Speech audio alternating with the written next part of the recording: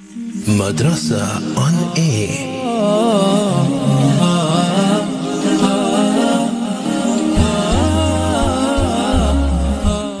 Assalamu alaikum wa rahmatullahi wa barakatuh, and welcome to Madrasa on Air, Developing Islam in Me. I'm your host Yasmina Peterson, along special guest in studio, none other than Sheikh Ebrahim. Abrams, do know that you can send through your questions in our first segment, topics relating to what Sheikh is going to be speaking about, and that is going to be on our SMS line on 47913. Alternatively, send through a WhatsApp on 072 238 0712. Assalamu alaikum, Sheikh. Wa alaikum salam wa rahmatullahi wa barakatuh. Sheikh, how are you this afternoon? Fine, alhamdulillah. Alhamdulillah. Just something in the throat slightly, but alhamdulillah, generally alhamdulillah. Alhamdulillah. Just a gentle reminder, this is the week of the workshop, which is going to be taking place on the 11th of March, inshallah. That is this Saturday from 3 until 5 o'clock. That's going to be in Alsis River at the Siddiqui Masjid. So do tag along and do bring a friend along as well. If you have facilities in terms of downloading the form, then you can go onto our website on www.vocfm.co.za. Alternatively, you can come to the station where you can fill out the registration form. We are going to be in our first segment, and that is of course Knowing My Lord, and Sheikh is going to be recapping as to where Sheikh stopped last week, Thursday, inshallah. So Sheikh, bismillah. Shukran for that one, Auntie Yasmina. Bismillahir Rahmanir Rahim. Alhamdulillahi wahda wassalatu wassalamu ala man la nabiyya ba'd. Rabbi shrah li sadri wa yassir li amri wahlul 'uqdatan min lisani yafqahu qawli. اللهم علمنا بما ينفعنا وانفعنا بما علمتنا وارزقنا علما يا ذا الجلال والإكرام. السلام عليكم ورحمة الله وبركاته to all our listeners out there. Alhamdulillah. First, before we actually started with our program, we'd like to be able to make dua.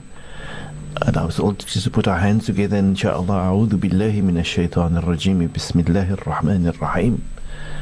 الحمد لله رب العالمين والعاقبة للمتقين والجنة للموحدين ولا عدوان إلا على الظالمين والصلاة والسلام على أشرف الأنبياء والمرسلين سيدنا ومولانا محمد وعلى آله وأصحابه أجمعين.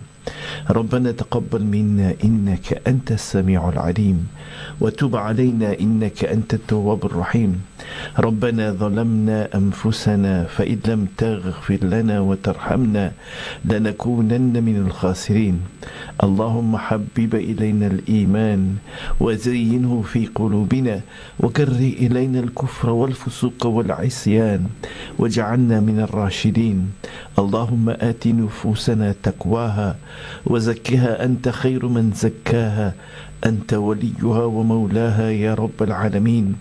يا مقلب القلوب ثبت قلوبنا على دينك. يا مصرف القلوب صرف قلوبنا على طاعتك برحمتك يا أرحم الراحمين.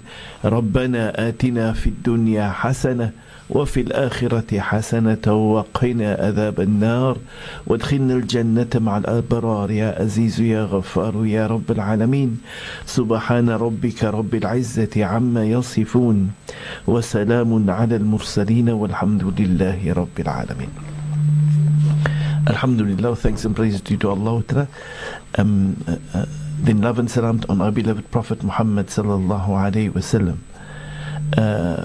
People, last week we've been in the segment Knowing My Lord, where we've ended off with the issue of the qisas that happened in matters that happened in the life of Nabi Ebrahim and his wife Sayyidah Hajara and his son Nabi Ismail, and we dealt with those issues there, and especially we were looking in this segment the subject of understanding uluhiyya. Now remember, in this segment of Knowing My Lord, we are dealing in this subheading of knowing Allah through uluhiyya, meaning what is it that my Lord has given me a command, and how must I implement that command. That is from my side. Knowing my Lord from the side of His rububiyyah, that is Allah's might and power, and we have just gone a certain level there. We are looking at how did Allah Ta'ala put the message on all those people prior to us, the Anbiya and their people, Allah had given them a command and see that how they had to implement the command and execute that to the best of their ability. So that you and I can understand precisely what is meant by uluhiyyah and how is the need for us to implement that. And with no disrespect, we find that this is one of the things that happens in our life. People know Allah through rububiyyah, but do not know the recognition of Allah through uluhiyyah. We make salah, but we do not know Allah in uluhiyyah. Now, making salah is not possible unless we recognize we're making salah for Allah, and we recognize that we're doing this as a command of Allah, and we see that the person who showed us how to respond to that command is the Prophet Muhammad sallallahu alaihi wasallam, and you and I need to do that, right? And then when we do that, then that is uluhiyyah unto Allah. May Allah grant us to be of those who recognize that there is recognition of Allah in rububiyyah, but equally there is a recognition of Allah in uluhiyyah, which is a greater thing and of more necessity, because that is the load on you and me, the load on our necks, that we need to show unto Allah our appreciation and our submission to when Allah guides, Allah instructs, Allah orders, Allah advises, or Allah prevents, and we accept that and carries it out to the best of our abilities. May Allah accept from all of us, inshaAllah. So we've done and we've gone into the life of Nabi Ebrahim, and we've seen what has happened there. We were lost in our last segment. We were busy with what happened with Nabi Ebrahim when he slaughtered his son, the second last one, and the last one was dealing with the occasion that when happened with Nabi Ebrahim after he visited his family whilst his wife Sarah has passed on, and his son got married, and issues happened in there, and the advice and guidance from Nabi Ebrahim to his son Ismail as instructed by Allah and His Rasul. May Allah grant khair and barakah that we be those people who recognize that we have responsibility of action to execute that which Allah guides us to in the manner that Allah sends a prophet after time, and that we need to be able to follow that. Allahumma ameen. I think we've covered there quite extensively. For today, inshallah, we hope to go over to some of the other people that Allah mentions to us, and one of those people Allah mentions to us is the grandson of Nabi Ebrahim. Nabi Ebrahim had a son by the name of Nabi Ismail, that's from the side of Sayyidina Hajra, yes, and Sayyidina Sarah had a son later on in life by the name of Ishaq, and Ishaq had a son by the name of Yaqub, and Yaqub had a son by the name of Nabi Yusuf. So we're now dealing with Nabi Yaqub, which is the grandson of Nabi Ebrahim. His son, Ishaq's son, which had a son by the name of Yaqub. Nabi Yaqub, this Nabi, happened to become the father of Nabi Yusuf. And Nabi Yusuf's father, Nabi Yaqub, was a Nabi whom Allah has granted the ability that when he got married, he married one wife, and Allah has given them permissibility for them in their time to remember. We said rububiyyah is when we identify the powers of Allah. Uluhiyyah, when we recognize that Allah has given certain permissibilities and laws and orders in a time different to ours, right? Like at a certain time in life, Allah has made certain things haram, which Allah has made halal for this ummah. Or certain things was halal, was halal when it came to this ummah, Allah made it haram. Now, those are Allah's right to be able to put in His command and order, and you and I need to see that we execute in accordance. As whatever is Allah's order, it's not your and mine question, but why, how come? Allah knows best. If Allah has put a ruling and law there, then all that you and I need to do, what is the ruling and law that Allah has put onto me? And not want to delve into other people's business and to know why and why not and how come. That's not our business. We're not going to be questioned about that. We're not going to be rewarded, or we're not even going to be given punishment. And if we know it or know it not, we don't need to go into it. What we need to go into, what is it that my Lord has commanded me in my time, and what must I know thereof so that I can implement it May Allah grant us to be Muslim, inshallah, and follow that path, inshallah. Amen, inshallah. The voice there of Sheikh Ebrahim Abrams in studio with your program, Madrasa on Air, Developing Islam in Me. The time is now 2:20 and we break for ads. And when we come back, we'll continue with the program. Stay tuned. Suburban Travel and Tour Advisors, passionately taking you back to your roots, offers a 10-day package from 23,999 Rand or 17 days from 29,999 Rand per person, departing on the 21st of April 2017. Limited offer for VOC listeners who book now. Receive a 3x1 hour full-body Indonesian massage. T's and C's apply. Call 021 696 0943 or 084 556 4659. Suburban Travel and Tour Advisors. Come as a stranger and leave as a friend.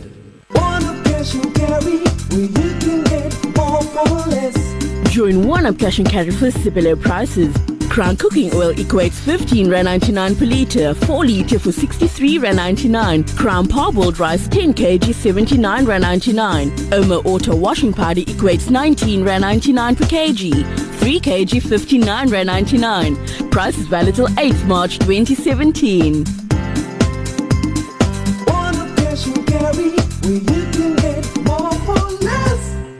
Whether it's a delicious roast, a tasty curry, or a succulent smoky braai, you can still count on Ali's Meat Market Paro to find all you need to make that meal a mouth-watering occasion. Best quality, better prices, more choice. Tune in to our live crossings every Saturday morning, 10:30 for our amazing specials. Then visit our new concept store at 269 Voortrekker Road, Paro. Ali's Meat Market Paro, still the king of lamb.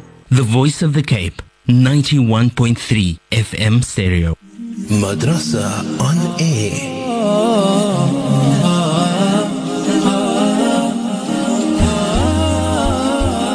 Assalamu alaikum wa rahmatullahi wa barakatuh and welcome back to the program Madrasa on Air, Developing Islam in Me. I'm your host Yasmina Peterson, along special guest in studio, none other than Sheikh Ebrahim Abrams. Do know that you can send through your questions if you have any in the segment Knowing My Lord on the following numbers. 47913 is our SMS line. Alternatively, our WhatsApp is 072-238-0712. I'll hand over to Sheikh to continue where Sheikh stopped before the break. Sheikh, Bismillah. Shukran, Jazakallah khair. Just before the break, we were busy speaking about one of the grandsons of Nabi Ebrahim. We said Nabi Ebrahim had a son by the name of Ishaq.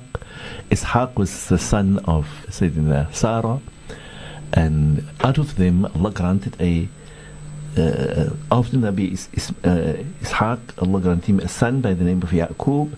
Nabi Yaqub became a Nabi. Allah granted him the load. And Nabi Yaqub was a person whom Allah has granted the ability to be the father figure of what we call today the Jewish nation. Nabi Yaqub, Allah Ta'ala calls him the father of the Jewish nation. And Allah Ta'ala called his people, his children then, Banu Israel, the children of Israel. And the name Israel was given to Nabi Yaqub as a name that Allah has given to him. Nabi Yaqub was that Nabi who had 12 sons. And Allah has granted, out of every son, Allah created a situation in the future for him to be able to bring about the Jewish nation to have 12 tribes. And that happens later on. We need to look for now into the life of Nabi Yaqub, in the things that Allah has shown us as the process of in the Holy Quran about Nabi Yaqub. Allah indicates to us that he is a Nabi who in actual fact has been very obedient to Allah. All Anbiya has been obedient. Nabi Yaqub, one of the qualities is Allah has granted him to be a father figure, to teach us how to deal with children. And Allah brings to us the qissa of Nabi Ebrahim to be able to see that when Allah gives you a responsibility as a prophet, and Allah puts certain loads on you, there's certain things that you need to do. You need to carry those things out. Now Nabi Ibrahim, Nabi Ishaq had the son by the name of Yaqub. Nabi Yaqub was granted the opportunity to get married to In the days, and those days we said, when Allah has given an order, a command, then we need to be able not to ask the question why not. In today's life, we cannot marry more than one daughter, one sister, right? You can only marry one lady. You may not marry a sister if you are still married to the other sister. You can marry another sister in Islam when the one sister has passed on or you separated from her. But no man in Islam in this Audin can marry two sisters at the same time. In the time of Nabi Yaqub, Allah has given them permissibility to marry more than one sister. So Nabi Yaqub wanted to marry a lady, and he was interested in this lady to get married to her, but her two sisters as older than her was not married yet. So Allah granted that the father then offered Nabi Yaqub the other sister first. So he got married to the elder sister, and then after that he got married to the other sister, but he was really interested in the third sister, and Allah has given him, of all his children, has given him 12 children. Subhanak, la hawla wa la quwwata illa billah. Out of the 12, he had 2 children, 2 sons of the last sister, of the last wife he got married to, and he had 12 sons. Nabi Yaqub did not have daughters, he had sons only. With his first wife he had X amount, and the second one and the third one he only had 2, right? The 2 of the last wife, the eldest boy was named Yusuf, and that's what became Nabi Yusuf, and after him came another son by the name of Bunyamin, the youngest of all the children. So this is how Allah decreed it to be, and when Allah decreed it as such, Allah showed us the processes in what happened in the beginning of Surah Yusuf, the issues that happens. Allah educates us, the Ummah of the Nabi Muhammad sallallahu alaihi wasallam, as to what has happened there, and also as to what was the laws there, and Allah has inspired the Anbiya with, so that they must be able to carry out certain things. And we see that at the beginning of Surah Yusuf, Allah tells us of what happened when the young child Yusuf said to his dad, I saw in my dream the sun and the moon and 11 stars. They make sujood to me. So the father responded saying to him, my son, that which you've seen, do not tell that over to your brothers. Because Allah has given the instruction to the Anbiya that they could immediately see what was happening and how things happens. And he said to his son, do not inform your brothers about that. Nay, they might just have some form of malice for you, or feel uncomfortable about you, that you've been given and they're thinking you've been special and I treat you alone special. Nay, this is per Allah's decree. So Allah has given you these great qualities. The son which was Nabi Yusuf, and it unfortunately ended up with Nabi Yusuf being called upon by his brothers to go and play with them. They went to the dad and they said to the dad, oh dad, you keep our brother Yusuf away from us. You keep him, you look after him as if he's our brother as well. We will look after him, we will protect him. Let him play with us. The dad said then to them, I just fear the fact that you might become negligent, and the wolf might come by, and the wolf may devour him, eat him up. Subhanak, la hawla wa la quwwata. They said, no dad, he's our brother. We will not leave him alone. We will take charge of him. But they planned. And Allah showed us the amount of perseverance that Allah has planned in Nabi Yaqub, to allow him to understand, when you're going through this test, Yaqub, persevere. Allah shows us, and Allah tests him like Allah tests every other human being. Allah tests Nabi Yaqub, and Allah puts the load on Nabi Yaqub to know that his son Yusuf is gone, has left him, but he's somewhere where only Allah knows where, and the father has got no idea of where he is.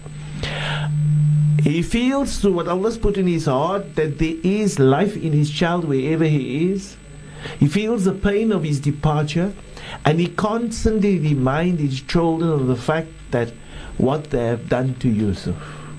Right? Now, that whole process that comes from Allah putting the load on Nabi Yaqub goes through his life until the day when he turns back to meet up with his son.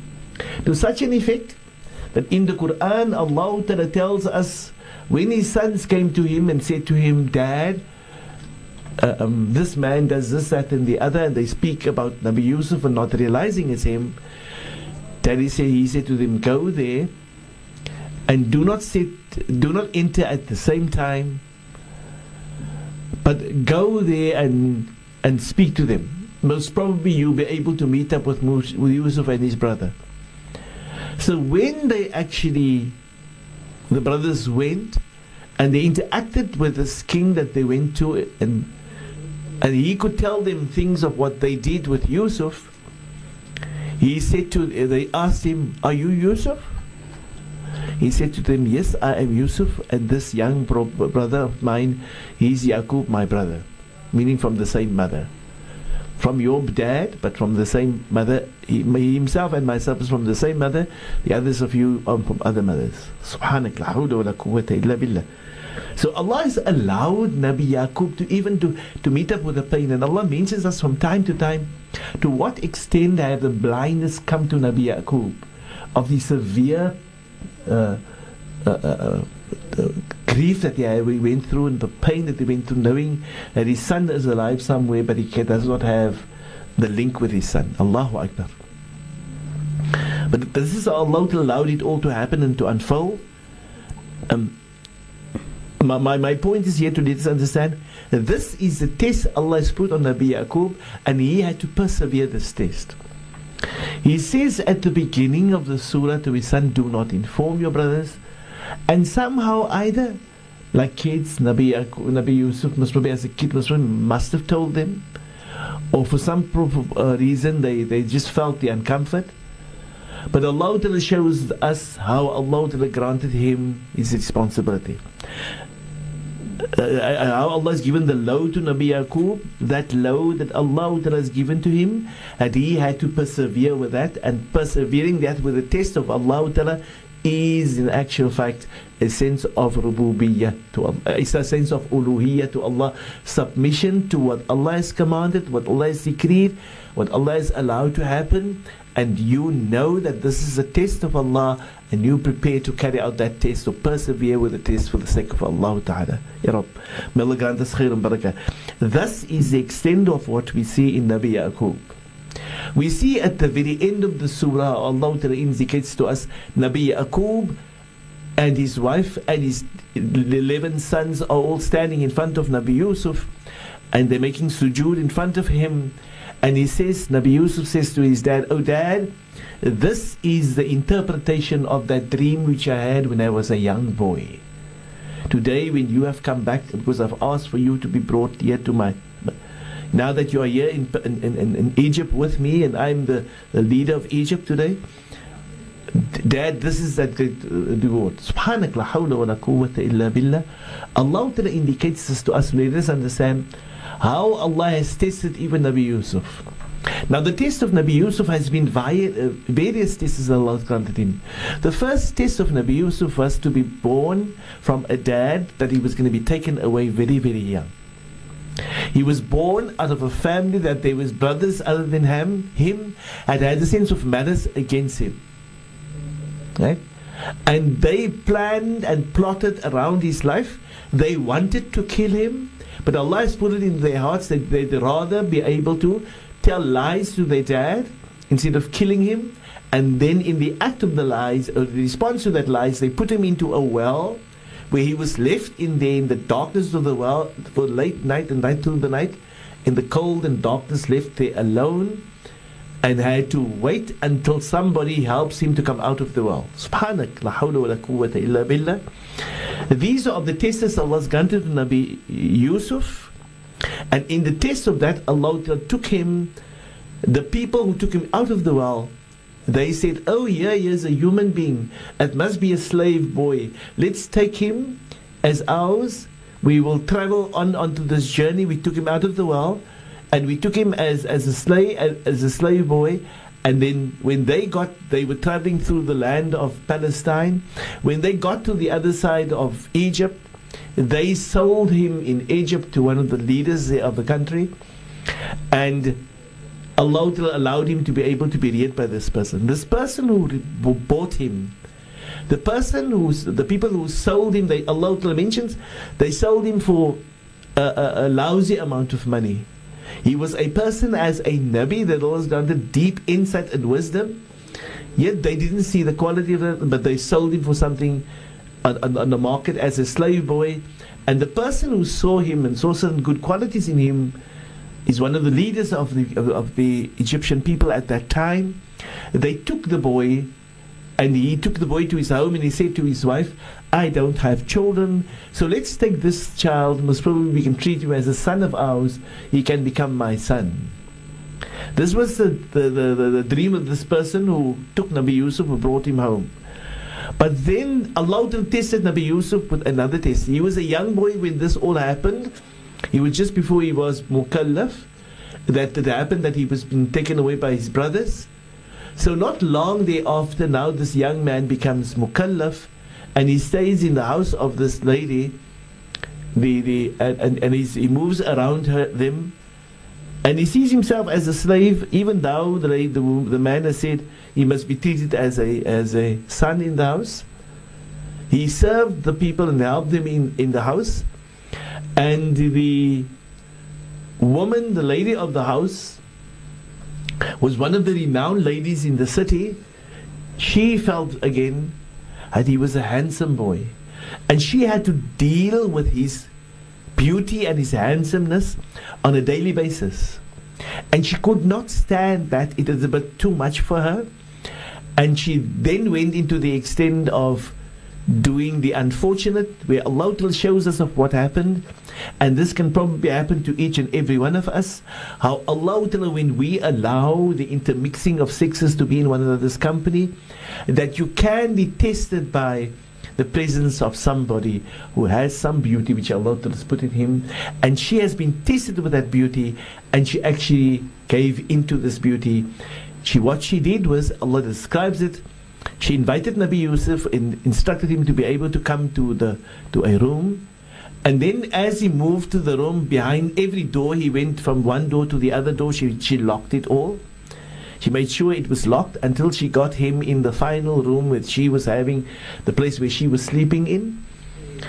And she was supposed to be there in the room alone, and she offered Nabi Yusuf this opportunity to be able to interact with him like a woman would normally do with a man. Ya Rab, what would be a normal halal process, Allah tested Nabi Yusuf with us. Ya Rab.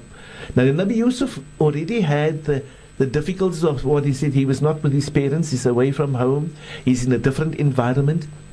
But the vulnerability of being alone as a child, not having your family around you, so you can be tested severely, and Allah tested Nabi Yusuf severely. And Allah Ta'ala indicates to us, it is Allah Ta'ala who protected Nabi Yusuf from having to fall prey to this. And unfortunately, because of his human qualities, he would have given in to the process. His human qualities would have given in, but Allah Ta'ala then protected him by guiding him, allowing him to see certain things. And when he realized that he was the slave of Allah, he turned his back and he did not fulfill what the lady wanted from him. When she saw him reacting in a sense of denying, she chased him around, and he ran and he ran and he ran. And as he ran, she grabbed to his clothing and pulled his clothing. And as she pulled his clothing and she pulled it apart, and she broke it, because the extent of what her emotion was, she wanted to be with him. Subhanak, Nabi Yusuf at that moment wanted to scream to get freedom from this, but at that moment Allah's decree came about that the person who brought Nabi Yusuf to the house, he entered in, and when he saw the doors was locked, he came in, he unlocked all the doors because he had the key equal, and he entered in until the moment he came to the door of his room, and when he opened the door of his room, Nabi Yusuf was in front of him, right there, and he saw him, his clothing being tattered and torn. Soos dan mense sê, sy klere was afgetrek van hom, stuk en gebreek. Allahu Akbar. May Allah grant khair en barakah.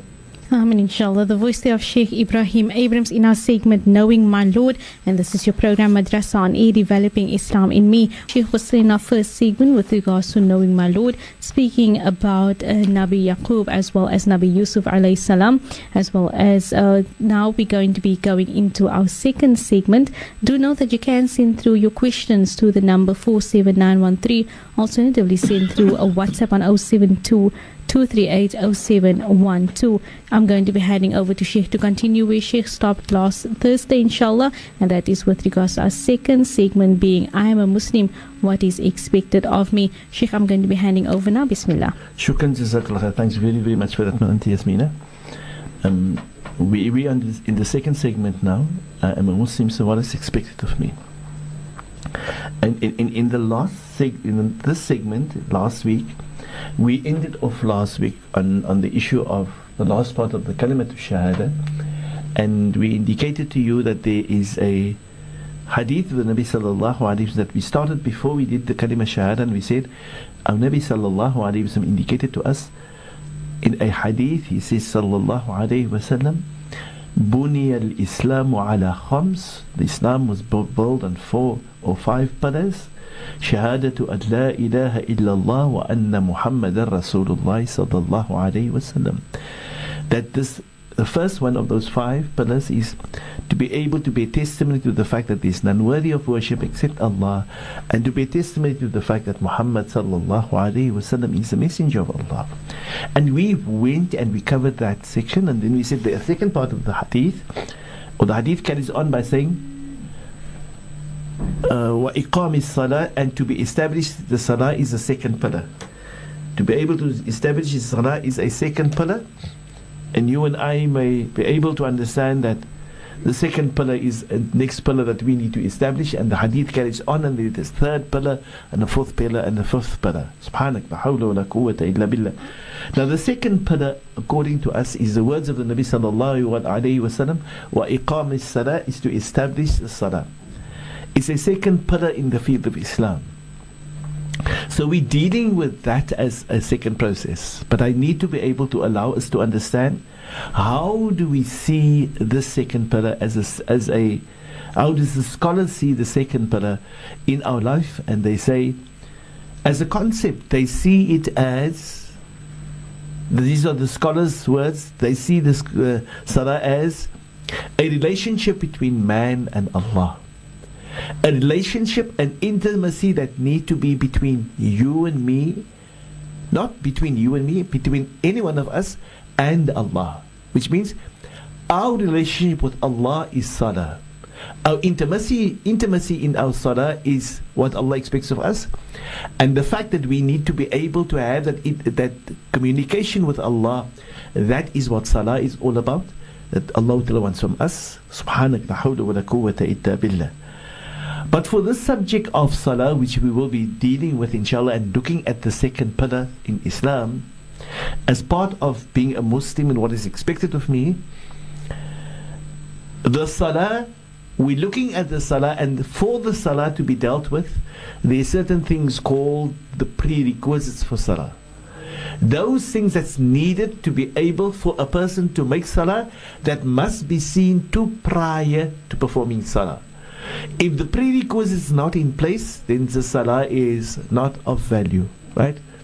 So we need to be able to see that these prerequisites are in place, and the prerequisites is that conditions that we need to see, that we look at, that we live by as portion. Now, those things, I've divided them up into 5 things, 5 issues.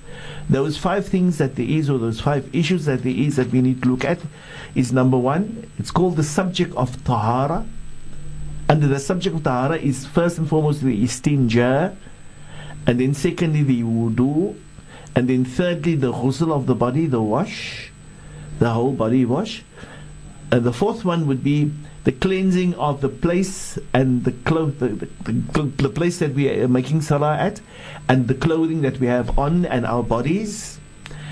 And the fifth one is, it's called the fitra, the norms, the natural thing that we need to see, that we deal with our bodies, that is within the norms given to us by Allah and His Rasul, that we need to follow by. So this issue of tahara, it's all about cleansing. It speaks of the different forms of cleansing. Tahara is two forms of cleansing in it. It's a physical cleansing where there's physical things that needs to be seen to, and it's a spiritual cleansing where there's spiritual processes that needs to be cleansed. So the body might be physically clean, but it still needs a spiritual cleansing, right? So tahara deals with spiritual cleansing and physical cleansing, right? Now sometimes you might be in a state of spiritual cleansing, but you've touched certain dirt, then you need to just wash yourself, wash that portion where the dirt is. You are spiritually still clean.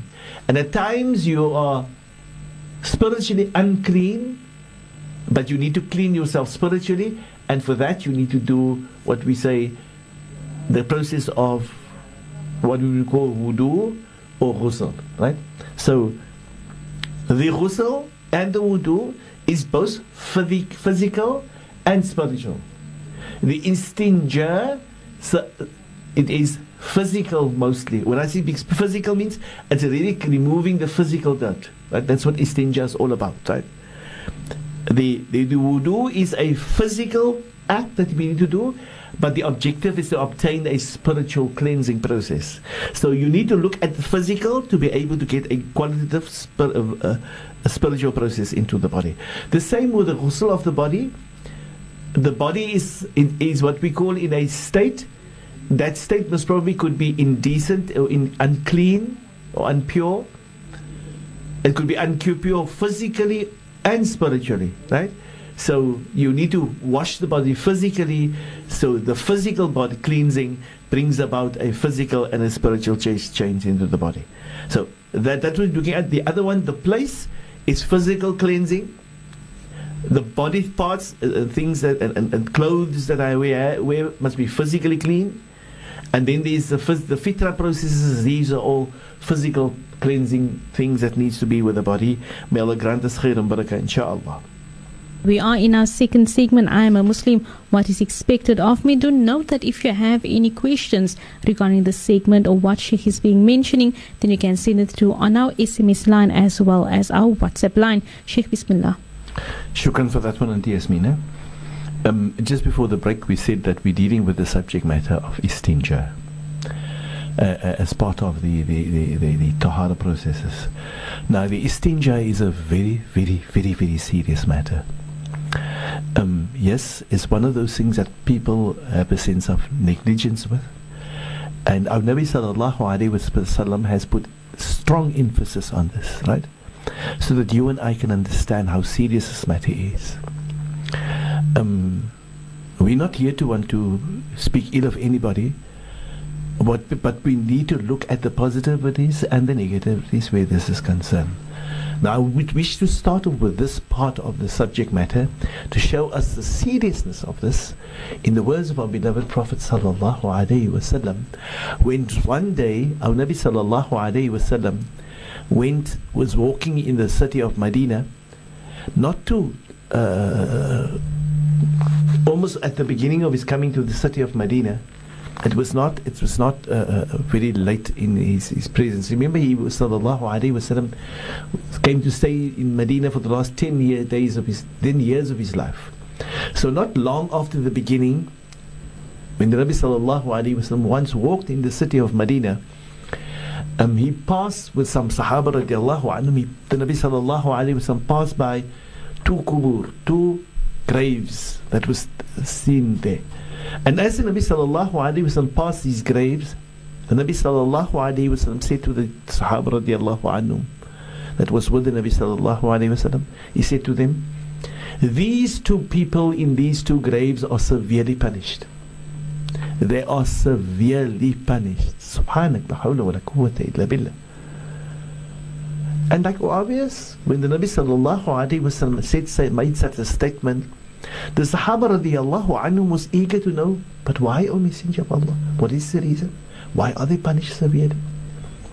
And the Nabi sallallahu alayhi wa sallam said, the first one was somebody who was negligent with his tongue, was ready to take any story from anybody, any juicy news that there is, anything in the voice or the song, and you'd love to tell the world about it. And you hoor ander mense hulle gewel en goedetjies en dingetjies, en ek wil vir julle vertel daarvan. Ander mense besigheid. Nothing to do with you and me. Ek wil nie van jou vertel, ek wil nie van ons praat, ek wil praat van ander mense besigheid. I love that. Nabi says that one person was severely punished in his grave because he loved to take news from others, listen to stories, very quick to accept it, and then to carry it over to others. Hy het 'n losse tong gehad. Subhanak sallallahu alayhi wa sallam. So Nabi said he had a tongue that was ready to accept anything. He hears things with his ears, he reads it in books, he reads it in papers, he reads it or sees it on the TV or sees it somewhere else, or knows something from somebody, or gesien ander mense met rye geloop so, dan vertel hy vir ander mense. See, my besigheid is hier, besigheid is the least we know it's best. But that person, so Nabi sallallahu alayhi wa sallam taught us a lesson, and that person in his qabr will be severely punished simply because he loves to look around to make his business what is not his. He goes around on TV, he goes around on news, he goes around on paperwork, he goes on in magazines, he goes around in wherever there's information for him that he can spill around to inform, to insult, to ridicule, and of ander mense sigte van te praat, right? But this is not Muslims only. The world of kufr opens this world. If you are not Muslim, you love to tell other people stories. You love it to know, to hear of what. Did you hear? Het jy gehoor? So the Nabi sallallahu alayhi was wanting to understand, if you call yourself a Muslim is somebody who doesn't make it your business, anybody else's business. The least you know from others is best. So don't be ready to be able to take the stories of others. That's the first part of the hadith. The second part, the Nabi sallallahu alayhi wa sallam says, and the second person in his qabr is severely punished because it was somebody who was negligent with his istinja. Allahu Akbar. He was negligent with his istinja. Now that is a very solid, sound message that the Nabi sallallahu alayhi wa sallam gave to us. Because our Nabi sallallahu alayhi wa sallam taught us, if the istinja is improper, if the istinja is negligent, is careless, is not considered very important, if not excessive amount of attention is not put to the istinja of the individual, unfortunately that person is then engrossed with shaitan around him whole day through. His wudu is not accepted. So if his wudu cannot be accepted, then his salah is not accepted. And if his salah is not accepted, which means he makes salah but it's not considered of anything, and then all the barakah has been taken out of his life. Now people, this is absolutely serious. It's absolutely serious. It's serious for you, the listener who listens to me. It's serious for me, the one that actually said this to you. But it's serious for your children and for mine. We need to see that the reminder of this needs to flow continuously. We must speak to every person and tell them how serious this matter is.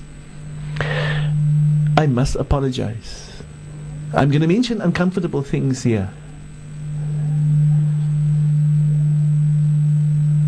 And I'm not here to be able to highlight the harms and the wrongs of others. But I'm going to mention these things because I want us to understand how serious this is. Imagine the Nabi could say to this person, to the Sahaba radiallahu anhum, that these two people are severely punished in their qabr. Did the Nabi sallallahu alayhi wa sallam love to know that these people should be punished in his qabr? Is he busy making a fitna, telling them stories? Or is the Nabi sallallahu alayhi wa sallam having a deep concern? A great concern. Our Nabi sallallahu alayhi wa sallam was not a shaitan. He's not somebody who knows things and stories vertel. Ek weet nie vir almal die vertel die persoon het so gestaan sy poverty because hy gedoen en hy gedoen. Hy sê also besigheid nie. Nou weet dan what it is. He brings to us that is serious to us. Serious to you in your life, in the life of your partner, in the life of your children, in the life of your offspring, in the life of all of us, right? So we need to be able to give reminders continuously because this is what the Nabi did. He gave us these reminders because he wanted us to know, he wants us to walk on the Sirat al-Mustaqim. He wants you to be on the Sirat al-Mustaqim and me, and he wants all our offspring, our children, our partners, our friends, our family, and all of them, we want all of them to be on the Sirat al-Mustaqim, right? So his deep concern and care is not to be able to tell stories and fitna maak van die mense. No. His job was to be able to guide you and me, to take us off the path of Jahiliyyah and to take us on the path called the Sirat al-Mustaqim. Ya Rab, may Allah grant us to be of the Muslim Ummah. And so the issue of istinja is a major issue. Like I said, unfortunately I have to share these things that's going to be uncomfortable things. Sometimes we find in public places, if I say public places, public toilets, you find the toilet being dirty with, you see the remains of urine on the seat. Subhanak la hawla wa la quwwata illa billah. And so you and I need to clean it to be able to sit there ourselves. Can you imagine you see something of such nature amongst the Muslim Ummah in public toilets? Allahu Akbar. Now, for what I'm saying here, it sounds very uncomfortable because Ebrahim, are you busy slandering the people? No, I'm not. It's just the pain of knowing what's the uncomfort. I wouldn't wish this for myself. I wouldn't wish this for anybody. But it's very, very uncomfortable to know at times a person goes to a place called a public toilet at a masjid. So who goes to the masjid? Who goes there? Who relieves them there? Is it Muslims or other? In the public toilets, there's other people that anybody else can be there. But the one at the masjid, may Allah open the path. So yes, we're looking at our children, we're looking at our partners, we're looking at our friends. They might be adult or otherwise. Shukran so much, Sheikh. In our second segment, being I'm a Muslim, what is expected of me? Sheikh, Bismillah. Bismillah ar-Rahman ar-Rahim. Shukran for that one, Auntie Yasmina. In the second segment, we were busy with I'm a Muslim, so what is expected of me? We went into the second aspect called the Salah. About the Salah, we were looking at what we call the preconditions for Salah, right? To be able to perform the Salah, certain things needs to be done, be in place. If those things in place, then the possibility for Salah. We went into the subject called the istinja, and we went to a hadith of the Nabi sallallahu alayhi wa sallam where the Nabi showed sallallahu alayhi wa sallam the importance of, in this hadith, the importance of istinja, right? But there's much to do with istinja taught to us by our Nabi sallallahu alayhi wa sallam, which we're going to cover in this sixth segment here. For here we now wanted to be able to understand that this subject is extremely important, and it's something that each and every one of us must remind our families, our brothers, our sisters, our friends. We must remind them on a continuous basis. Ons moet nie bang wees om vir mekaar te remind nie. Laat hulle verstaan hoe serious is it and how detrimental is it if they are careless. Now yes, if a child has been given this freedom to be able to do it as he wishes from a young age, and we do not give the reminder, dan gaat hy opgroei môre, dan word hy 'n pa of 'n boy of 'n man of 'n vrou met carelessness, and then they do not gain the benefits of Allah. They fill their life with shaitan and with corruption and destruction. En dan wonder ons baie keer hoekom die jong mense so ongeskik is in vandag se lewe. Maar hy was nie blootgestel aan die belangrikheid van die istinja nie. So he doesn't see it important. Now, if you are not Muslim, then there's no sin. Then everything is halal. All the sins in the world is halal because you've made the biggest sin. You've given unto Allah the rights which belongs to somebody else. I mean, you've given unto to anybody else the rights which belongs unto Allah. You've taken the rights of Allah away. So every other sin is permissible for you. Al die ander sins is permissible. Maar as jy Muslim is en jy permit want to give Allah the right belongs to Allah, then you need to be able to see that you are, as a Muslim, follow the instructions given to us by Allah and His Messenger. And it's possible, highly impossible for us om te imagine ons kan Muslim wees sonder om te kan maak ons lewe adhering to the life and the advice and the guidance of our beloved Prophet Muhammad sallallahu alaihi wasallam. It's pertinent. It's either destruction that we go into and we wish to, and Shaitan takes us our hands and guides us there, and or we say, ek breek my been, ek breek my liefdesseer, maar ek gaan nie doen wat Shaitan wil hê nie, ek gaan doen wat Allah en sy Rasul wil hê. And if I do that, then that difficult task, there will be great reward by us for Allah till Yawm al-Qiyamah, and Allah is going to pardon us and enter us into His Jannah. May Allah grant all of us that. Now, we must understand that in having to open up the uncomforts that comes about with these things is not to be able to speak ill about others, but is to allow us to understand the need for reminder. To understand the positivity, you need to understand the negativity. To be able to do the positivity, to live with the positive, you must be able to recognize the seriousness in the destruction and the corruption that lies with the negativity. And the less you know of the negativity, you probably can fall into the negativity like anybody else, forgetting how important it is that you need to. And so this is for you and me, the listeners here. For us, the ones that speak and the ones that speak to whom we're speaking to. But the same happens to our families, to our friends. The need to remind them, the need to repeat the reminders, to say it over and over and over. And strange, Allah's words in the Holy Quran. Dhakir, remind one another, remind your families, remind your partners, remind your friends, remind your neighbors, remind one another that they are Muslim, remind them continuously, and moenie ophou remind them. Hoekom sê Allah? فَإِنَّ الذِّكْرَى تَنْفَعُ الْمُؤْمِنِينَ. For when a person is a believer and reminders begin to him, then that reminder benefits him. A Muslim is iemand wat sê nee, ek het nie daai reminder nodig nie. If you are a Muslim, you never ever say, I don't need that reminder. If you think you don't need that reminder, then you are deep with Shaitan. You are intense with Shaitan. Nee, jy is intense met Shaitan, die Shaitan is intense met jou. Mag Allah ons almal bewaar. Right? We don't want to, we need to mention these things because these are realities. If you and I believe, I don't need the reminder, Allah says that reminder, if it's Allah says in the Holy Quran, if it is a good reminder, then it benefits you as a believer. But if we don't have belief, if we don't have iman, and if we are not real Muslims, then Shaitan is in test with us severe. He does a strong bond samen ons en hom. He's deep in our hearts, he's deep in our bloods, he's deep in our minds, he's deep in our actions. Mag Allah vir ons almal bewaar. But Allah knows when we are Muslim and we want to be Muslim and we want to live like Islam, that no matter who gives us reminders, we're ready to open, to listen to those reminders, especially when it comes from Allah and His Rasul, and we want to implement it into our life, and we want to see that we do it to the best of our abilities. May Allah grant us to be Muslim, inshallah. Right? And obviously, the question is, if I am Muslim, I am a Muslim, so what is expected of me? One of those things that's expected of me is that the istinja, according to Nabi sallallahu alaihi wasallam, is an important fact. It's as a fard, so salah a fard is. It's a fard. It's not a sunnah. It's not a maybe. It's not a in between. It's a fard. We must do it, and we must be able to know it, and we live it in accordance to our life.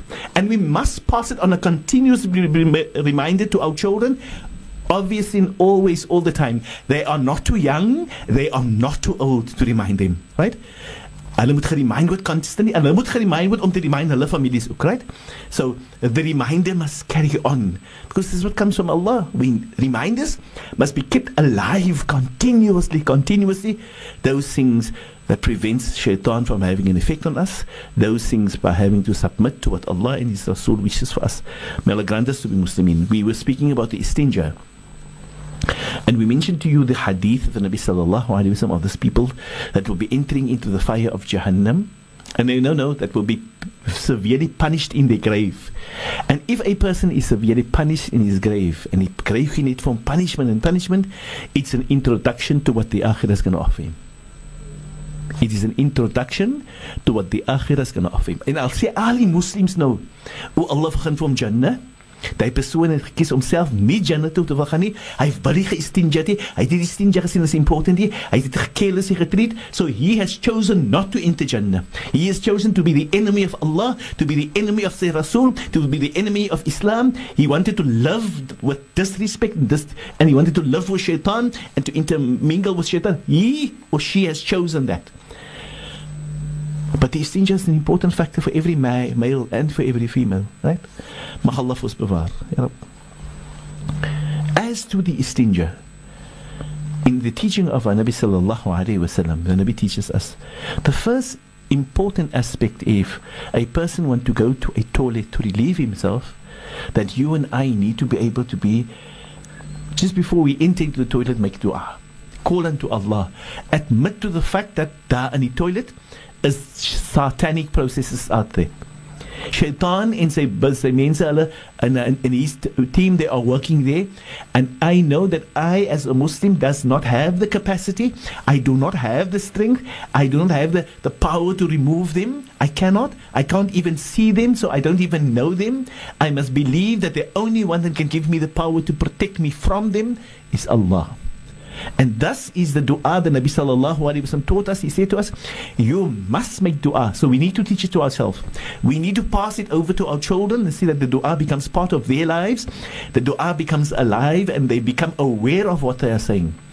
And so you need, before you go into the toilet, you say, Allahumma inni a'udhu bika min al-khubuthi wal-khaba'ith min al-shaytan al-rajim. This is the advice given to us by our Nabi sallallahu alayhi wa sallam. Yes, alhamdulillah, many Muslims, that's obedient slaves of Allah, are doing this. But if I ask the question, if a person can go to the toilet and is careless in the toilet, would that indicate that the person has made the proper dua? Na'udhu billah, may Allah protect all of us. The voice there of Sheikh Ebrahim Abrams with Madrasa on Air, developing Islam in me. Just before the break, Sheikh was in our second segment being, what is a Muslim? I am a Muslim, what is expected of me? But for now, we're going on to our third topic, and that is leadership in Islam and its progression. And I hand over to Sheikh to continue, inshallah. Sheikh, bismillah. Shukran, jazakallah khair for that, Auntie Yasmina. Bismillah ar-Rahman ar-Rahim, alhamdulillah, wahda wa salatu wa salamu ala man la nabiyya ba'd. In this segment of leadership in Islam, we last week entered into a new topic, and that topic was the topic of communication. And we touched on certain things where that topic is concerned. For now, allow me to be able to just go through some questions or some things that the people has indicated to us. As to communication, we need to be able to look at in communication as to why is there communication.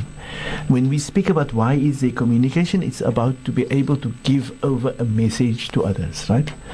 And to be able to be judged by people righteously and not to judge people because if we give a good communication with people, then people know who we are. But the nature of man is, we live in a life today so uncomfortable, filled with many things in it, that most of the people hasn't been fed with righteous communication. And so people go very quickly for negative communication, and we're supposed to be able to re-establish and bring it back to us. So there's two types of communication, as the scholars are saying. There's the one they call the sound communication, and by the word sound we say the perfect or the righteous or the good communication, and the opposite of that is ill communication. The communication is harmful, negative and destructive, right? May Allah protect us. And we indicated in our previous messages that Allah Ta'ala deals with the subject of communication in the Holy Quran, and Allah mentioned to us in Surah Ar-Rahman, Allah says, Ar-Rahman, 'allama al-Quran, khalaqa al-insan, 'allamahu al-bayan. In the words 'allamahu al-bayan, Allah says, Allah educated, Allah taught us, Allah gave us the skill of communication. Ya Rabb, subhanak, la hawla wa la quwwata illa billah. So we need to see that we apply those communications in our life, inshaAllah. May Allah grant khair and barakah to all of us. I probably want to share with us certain of the things that happens of where communication is concerned, and the scholar speaks about that. We mentioned to us in the last one the words of the Nabi, or the words of Allah in the Holy Quran when Allah spoke to us, and Allah said to us, Ya ayyuhalladhina amanu, O you people who believe, ittaqullah, be conscious of Allah, wa qulu qawlan sadida, see that you apply sound communication, yuslih lakum a'malakum, your deeds will become righteous, your actions will become positive, good and righteous, right? Subhanak. The verses hasn't ended, the verse carries on, and Allah says, وَيَغْفِرْ لَكُمْ ذُنُوبَكُمْ. Now, I will go through this verse with us because I think it's an important verse for us to recognize in what Allah says in this verse. First and foremost, Allah said to us, O you people who believe in Allah, addresses the people, the believing people, the people that is Muslim. May Allah grant us to be Muslimin. Ya ayyuhalladhina amanu taqullah, be conscious of your Lord is the first command.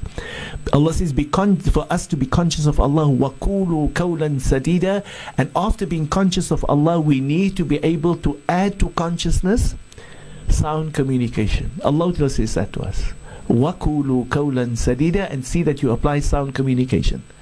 Then Allah makes a statement. Allah says, yuslih lakum a'malakum. If you have the two qualities of consciousness of Allah and sound communication in your life, your deeds will become righteous and good and qualitative. Soos die mense sê in Afrikaans, ek wil net hê dinge moet regkom, en presies dit is wat Allah sê vir ons in die Koran. As jy wil hê dinge moet regkom, dan is daar twee dinge wat nodig is vir jou in jou lewe. Die eerste een daarvan is jy moet consciousness hê van Allah, bewus wees dat Allah is bewus van my al my tyd, en ek moet sien dat ek my lewe rondom die feit dat wat bewys vir my ek is bewus van Allah. En tweedens, ek moet uitdra wat Allah says, wa qulu qawlan sadida, I must apply sound communication. Ek moet goeie kommunikasie toepas in die lewe saam met ander mense. This is what Allah wants to say. وَقُولُوا قَوْلًا سَدِيدًا.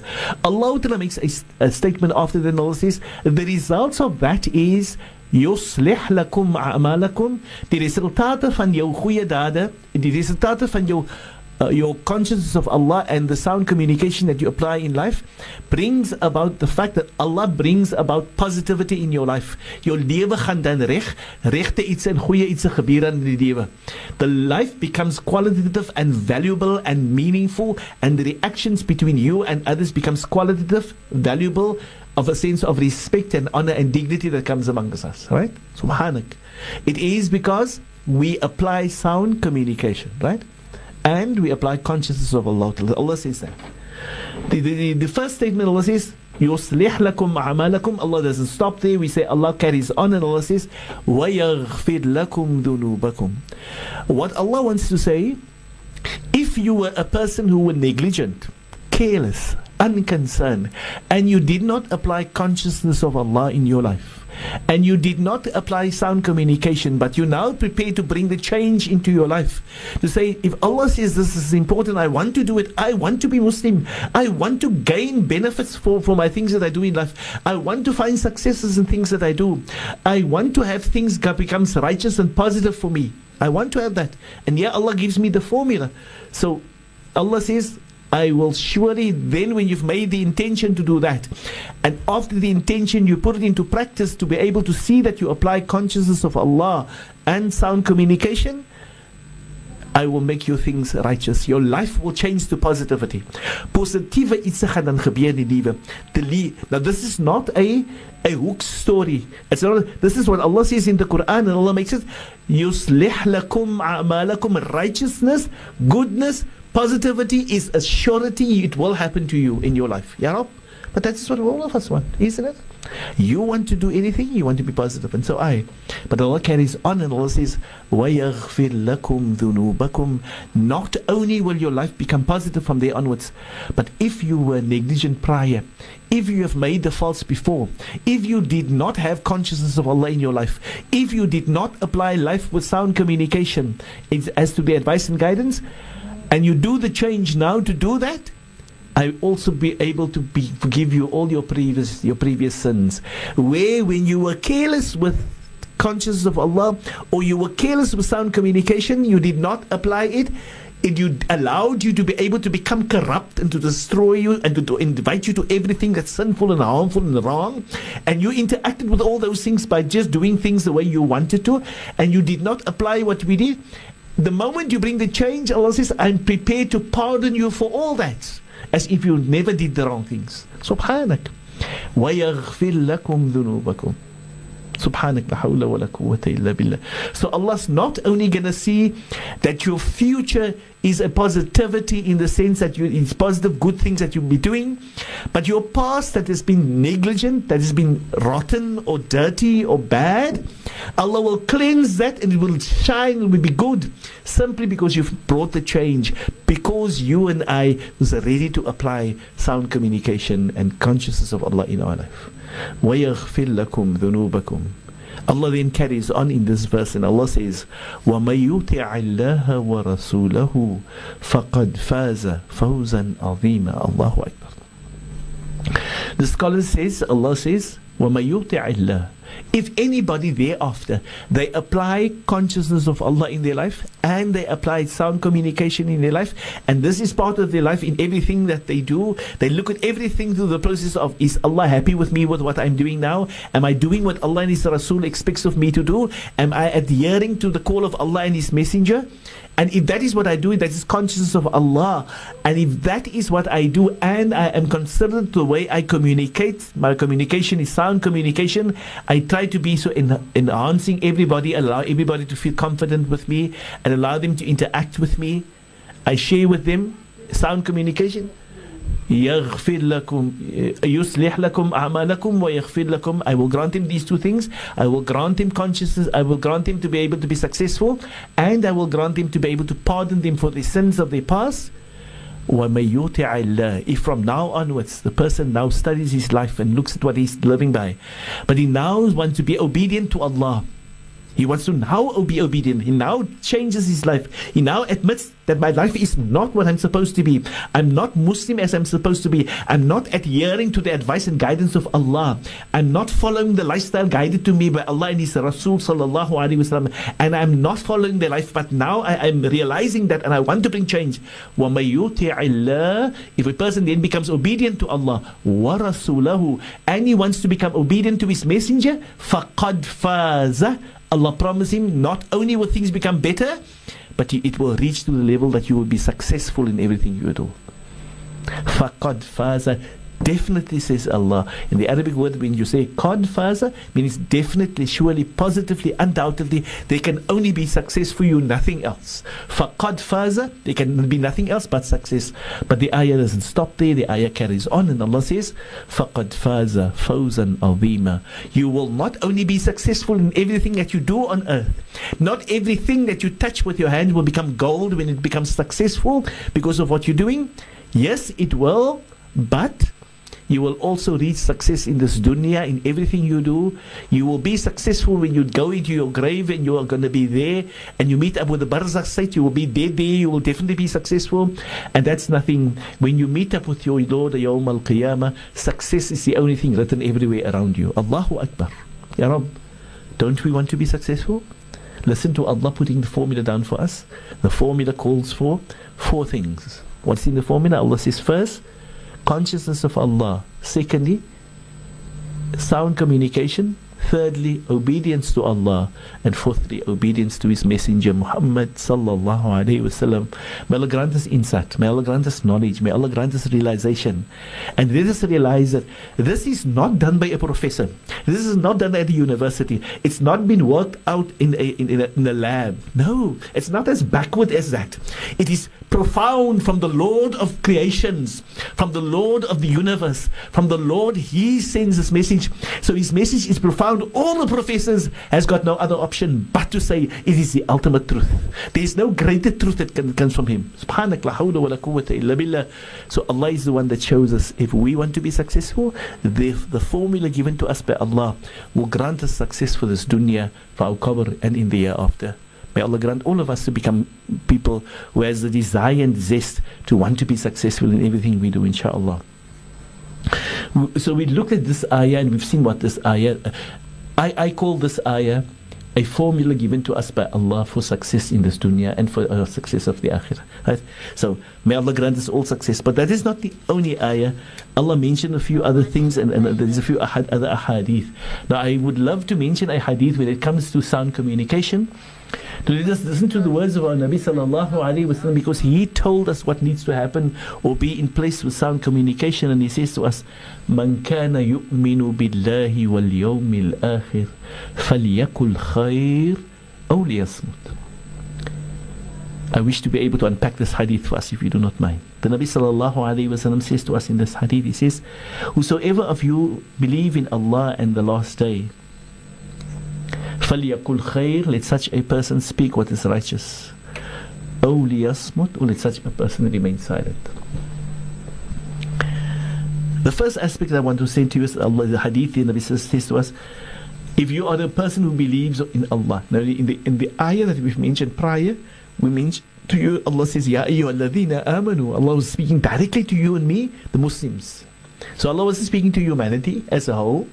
Yes? The references to humanity. Humanity takes these things of humanity sees the beauty and the wonder, but they take it and they put it into the corporate world, and they put it here and they put it there, because they didn't have it. Their Nabi didn't say to them anything. Their Quran didn't say to them anything. They saw it in our Quran. They saw it from our Nabi, and they take it and they put it into their lives, and they place it there. We forget that it is for Islam. We need to love it. And so our Nabi says, if you are a person who believes in Allah and the last day, and you recognize this day, a day called Yawm al-Qiyamah, which Allah is going to reward you for your actions, فَلْيَقُلْ خَيْرٍ, let such a person, when he speaks and he opens his mouth, or he interacts, or he wants to leave a message, let he leave a message that is profound, positive, beneficent, of benefit. فَلْيَقُلْ خَيْرٍ, that which is good. Let he speak what is good, let he leave a good message, and he leave a good sense of communication forth. Right? The hadith doesn't stop there. It says he must leave a good message, and also says Nabi, أَوْ لِيَصْمُتْ, or he must be able to remain silent.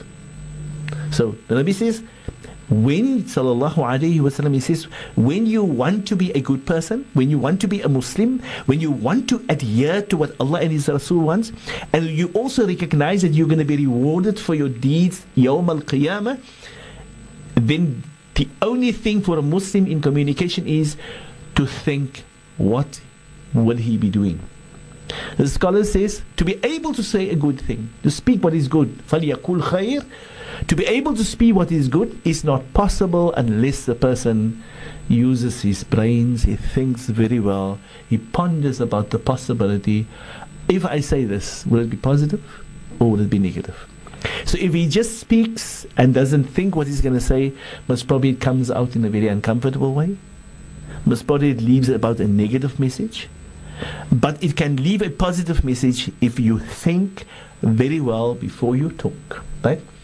But the scholars are saying, the hadith of putting down for us, he says, فَلْيَقُلْ خَيْرٍ, let him speak righteousness, or let him remain silent. Because the Nabi sallallahu alayhi wa sallam says to us indirectly, when you want to speak, you'll come to deduct your speech to be good, and thus you speak. And if you do want to speak and you deduct it after realization it is not good, then that will bring about silence from your side and you will not speak. So the scholar says this then clearly means our Nabi sallallahu alayhi wa sallam wanted to say it to us, when you want to speak, please use your brain before you use your tongue. If you use your tongue first, then what a pain. Like we said prior, then you'll say, if only I thought, as ek maar net gedink het. But unfortunately, now sit glip laat lê, dit klaar hulle gaan. May Allah protect and grant us khair and barakah, inshallah. We are in our final segment, being leadership in Islam and its progression. So I'm going to be handing over to Sheikh, inshallah, to continue where she stopped last. Sheikh, bismillah. Afwan wa alaikum salam wa rahmatullahi wa barakatuh. And yes, Mina, we were in a hadith of our Nabi sallallahu alayhi wa sallam. He was telling us about sound communication, and he said to us about communication as Muslims with one another. Man kana yu'minu billahi wal yawmil akhir, if a person is a believer in Allah and he believes the fact that Allah is going to reward him for Yawm al-Qiyamah, فَلْيَقُلْ خَيْرٌ. Let such a person always consider what he speaks so that he can be positive what he says. أَوْ لِيَصْمُتْ. Or let such a person consider what he's going to say, and if it is not positive, let him rather remain silent, says the Nabi sallallahu alayhi wasallam. The deduction that we see the scholars make out of this hadith is that it's highly impossible to be able to just speak and always speak good things. To be able to speak good things, you must be able to use your common sense and think. But similarly, to be able to speak, to realize that at times you need to remain silent, that it's best that you think before you speak. And if you think well, you'll be able to recognize that if you speak now, it will not be best. So thus, it's best for you to remain silent.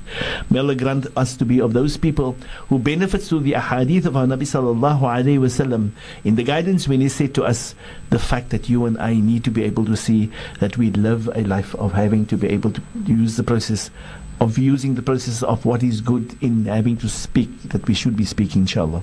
There's a few ahadith that we're going to carry on in this, and a few ayat in our discussion about the sense of sound communication that comes from Allah and His Messenger. Some of them we've mentioned to you. We're looking at what the scholars has just indicated to us, as we said. There should be certain tools, that's vital tools in sound communication. Certain tools, that's vital tools in sound communication, meaning that the tools is important to know it to be tools, and then to be used maximum to be able to get sound communication. They say the first important tool in communication is the use of the tongue. The use of the tongue. But thus the hadith of Nabi sallallahu alayhi wasallam, when you use the tongue, see that you consider yourself what you're going to say and how you're going to say it. And so the important other factor with it is our intellectual power, our brain and our heart, that must be working with that to be able to identify what I'm going to say, is it good ahead of time, or what I'm going to say, is it bad, so that I may be able to ahead of time know that I'd rather keep quiet. Subhanak. So the hadith says to us the tools in communication, sound communication. The first important tool that needs to be dealt with is the tool called the tongue.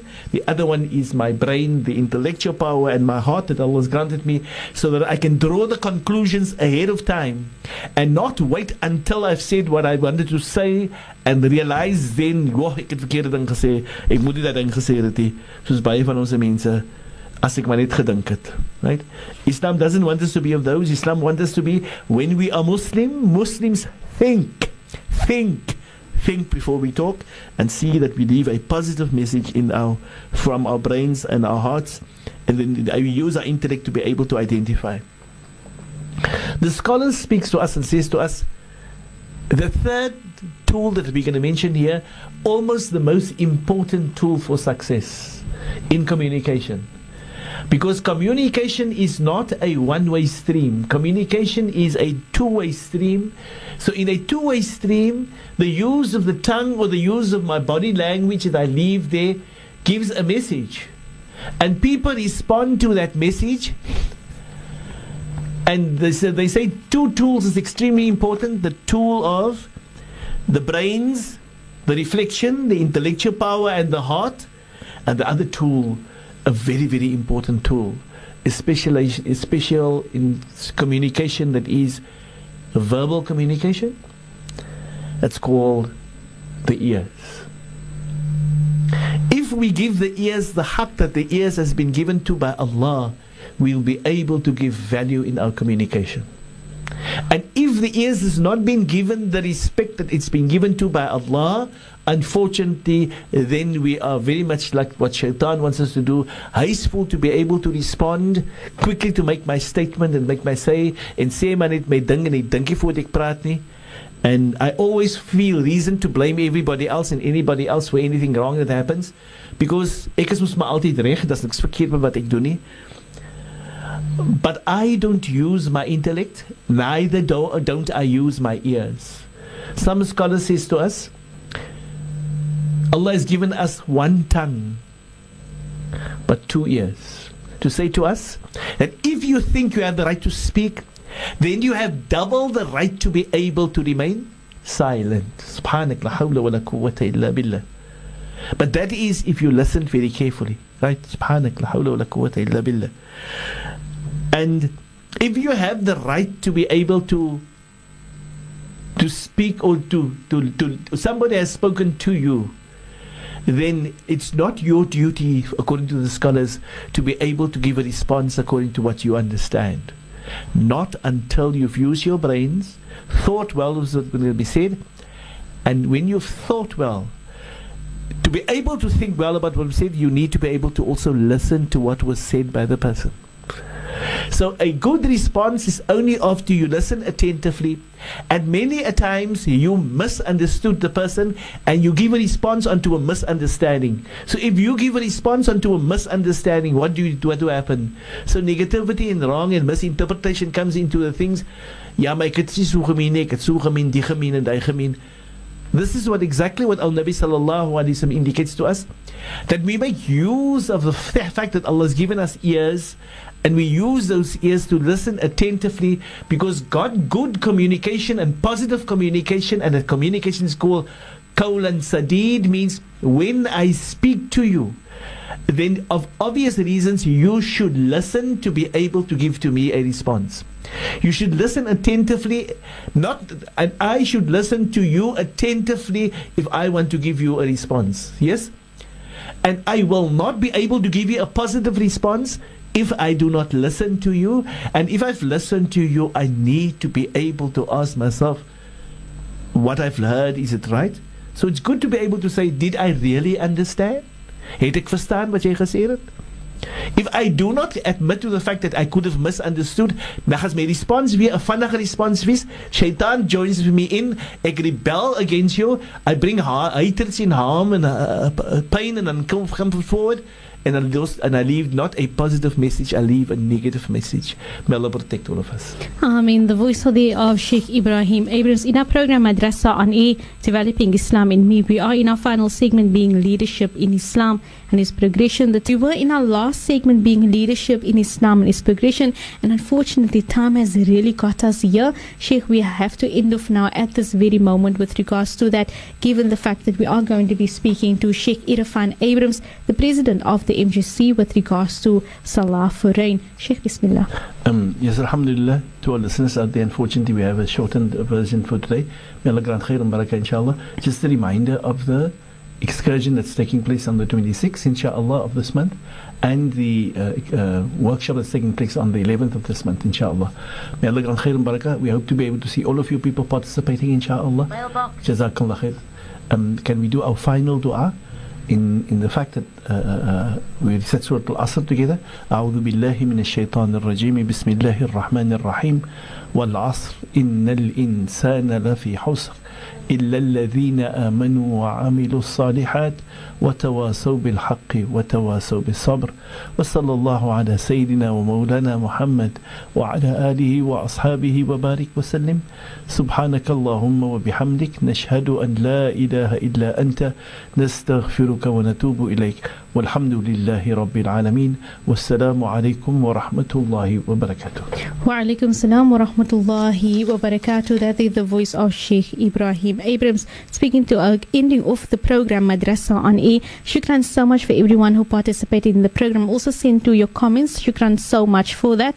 This, like I said, is a shorter version of Madrasa on Air, and I hope that you have truly benefited. Just latching on to what she has mentioned regarding the workshop that's going to be taking place this Saturday. That is going to be at Siddiqui Masjid in Alsis River. So do bring a friend along, or even bring your family along for that matter, for the workshop. From myself, Yasmina Peterson, I bid you Assalamu alaikum wa rahmatullahi wa barakatuh, and have a great day further.